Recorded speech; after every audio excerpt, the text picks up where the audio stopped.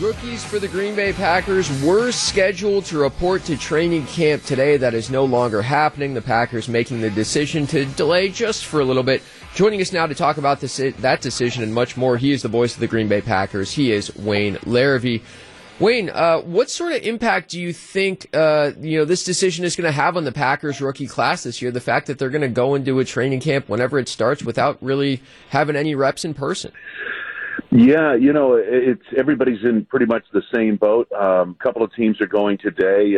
Two teams went yesterday with their rookies into camp, but I think the Packers just want to be sure that they have all their I's dotted and T's crossed as we get set for this situation. And obviously, things are evolving. The big meeting yesterday produced an offer from the NFL to cancel all preseason games, and they agreed upon testing every day in training camp for the first couple of weeks of camp until they get to see what the rate is in terms of positive to negative tests. So it'll be interesting to see, Brian, but it sounds to me like they're going into this with a great deal of caution, which is a good thing. Yeah, Wayne, I'm curious what you think about the lack of preseason entirely if we indeed cross that bridge like you just alluded to. How's that going to affect regular season games, especially in that first 4 weeks? It feels like it might take some more ramp-up time for the players to really get clicking.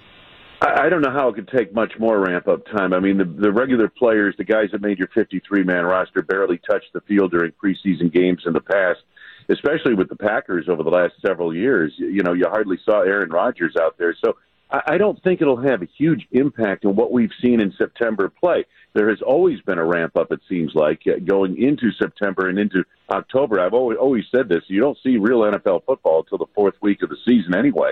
I think that's going to be more of the same. But what you're hoping is you get your team healthier, maybe in better shape physically due to your training camp workouts and that type of thing. Where it's going to impact the roster is with the rookies, in my opinion. It's going to be really hard for first round, for players who are drafted or especially the undrafted rookie free agents to make a football team. Now, it's just going to be really difficult. I think the teams that are more stable with their rosters going into the season have a big advantage.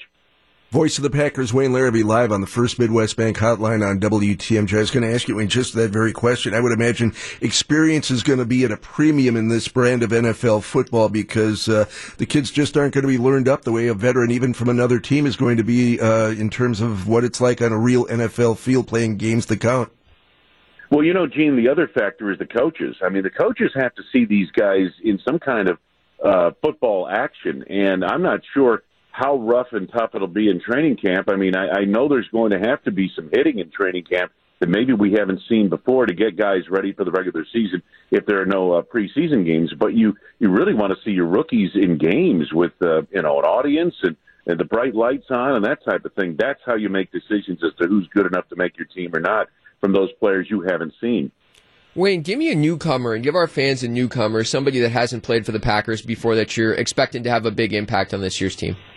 Well, I think A.J. Dillon, people have heard of him, but I think he's the guy that has a chance to have a major impact early. He's a running back.